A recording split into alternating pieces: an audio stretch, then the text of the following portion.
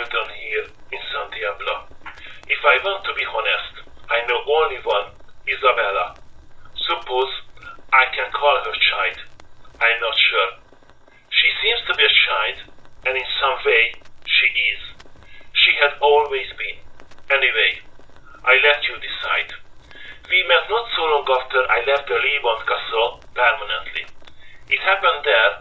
I nearly lost my life with the poor others who really did, just because, never mind. I mean, it is so bad, but now I'm talking about Isabella. Later I will tell the story too. So then, I was kind of homeless, living on the Kieselhausstrasse in the abandoned warehouse.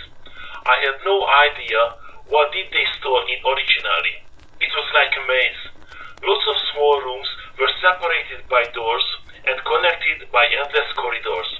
Still, apart from all this, it was spotless and good enough for a guy like me who just lost his accommodation due to the acute murder in a foreign city among foreign people.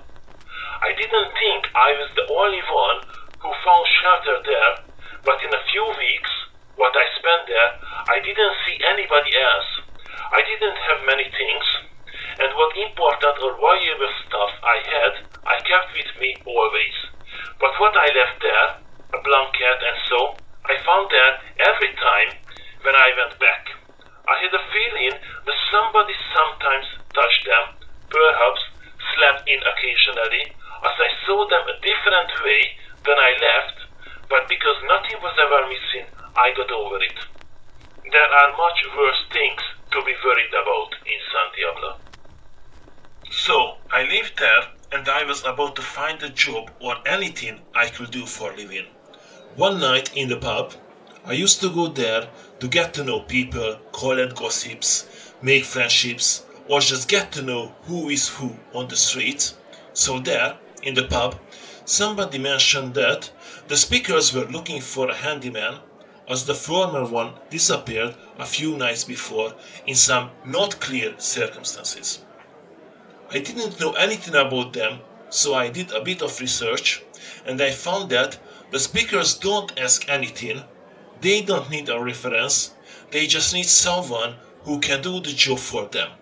So then I told myself that it was good enough to give a try.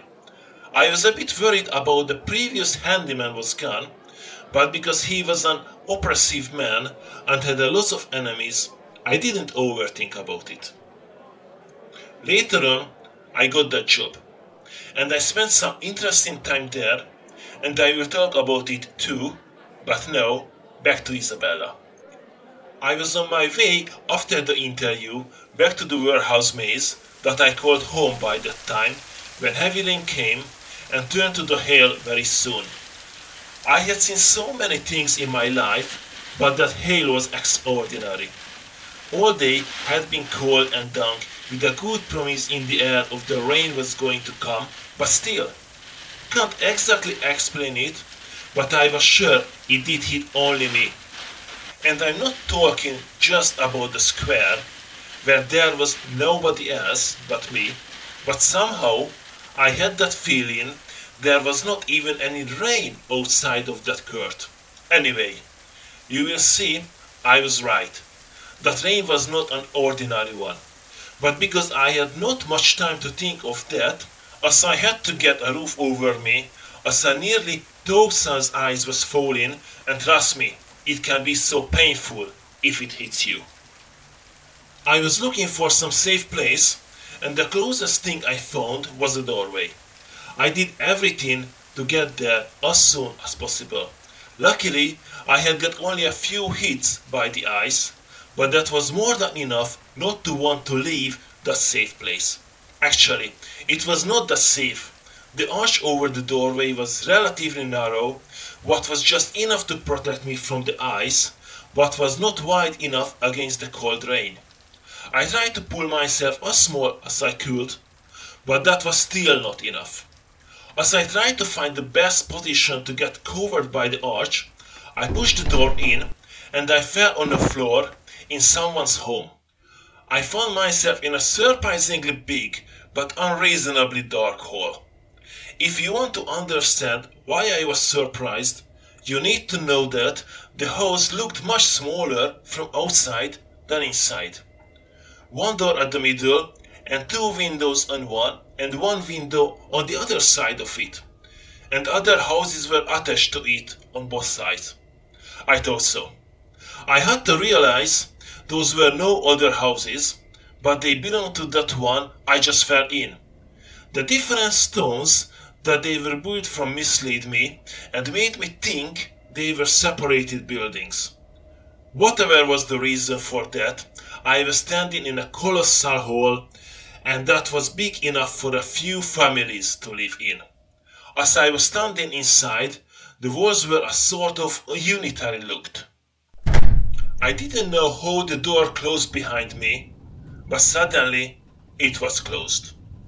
I was not sure that was the right thing I stayed, but it was nice and cozy, so I didn't want to leave once I had been inside, safe from the rain and ice, with the hope to get dry again.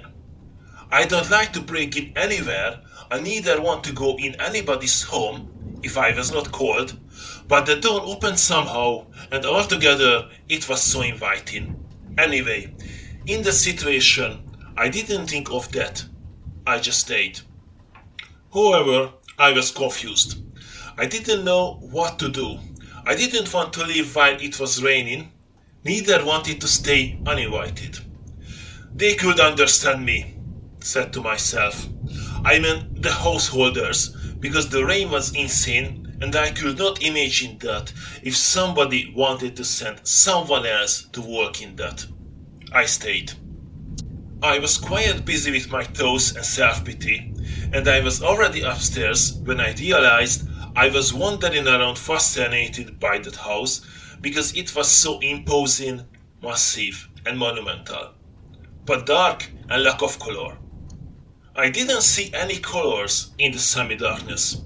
I'm not saying that everything was black and grey.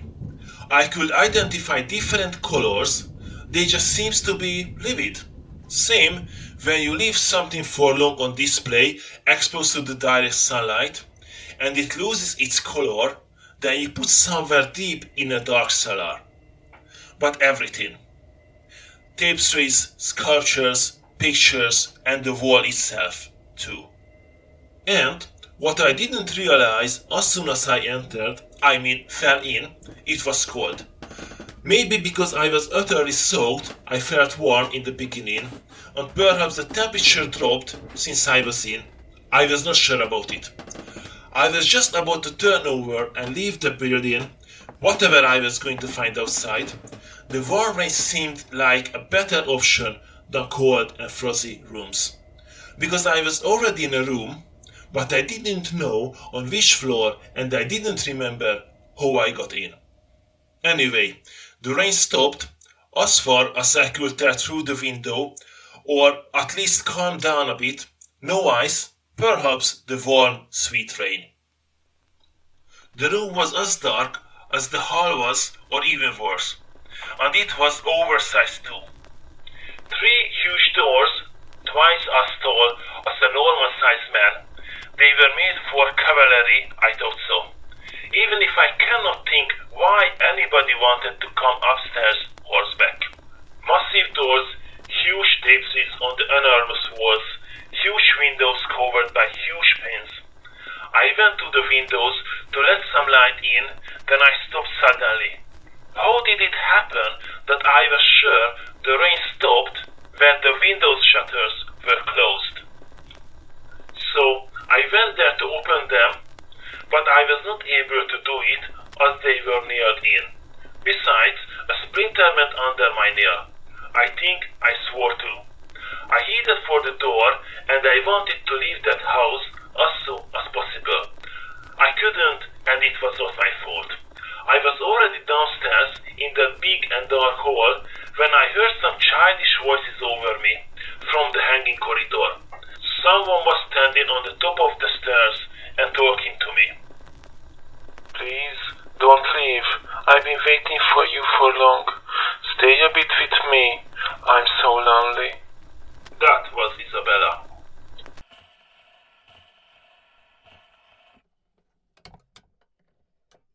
This is the end of today's story. You have been listening to the Lost Typo podcast at the Time Travel Studio. Don't forget, you might need every little piece of information to come back to the surface, as nobody ever before. Subscribe now to give yourself a chance. See you soon.